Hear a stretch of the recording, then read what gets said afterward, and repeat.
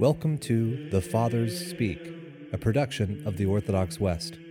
Each day, Father John Fenton reads a selection fitted to the Western liturgical calendar from one of the Fathers of the Church.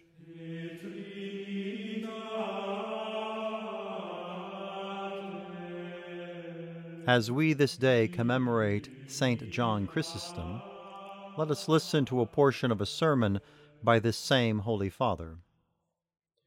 As I listen over and over again to the readings from the epistles of Blessed Paul twice every week, and sometimes 3 or 4 times, whenever we celebrate the memory of the holy martyrs, I rejoice exceedingly, enjoying to the full that spiritual trumpet.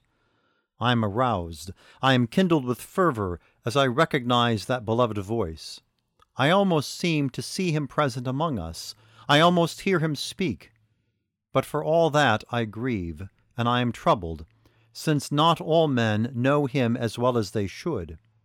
Indeed, some are so ignorant of him they do not even know the number of his epistles. This ignorance does not come through incapacity, but because these men do not care to have in their hands constantly the writings of this holy man. As for myself, whatever knowledge I possess, if indeed I possess any, comes not from any innate genius or natural acumen, but because, being devotedly attached to this man, I have never neglected to read his epistles. Surely lovers know the works of those they love better than all others, because they are sufficiently interested to find out all about them. Blessed Paul, showing this very thing to the Philippians, said, "And I have the right to feel so about you all, because I have you in my heart, all of you alike in my chains, and in the defense and confirmation of the gospel. You too, if you will but apply your minds diligently to this reading, need seek no other aid. The words of Christ are most true, seek and you shall find, knock and it shall be opened unto you.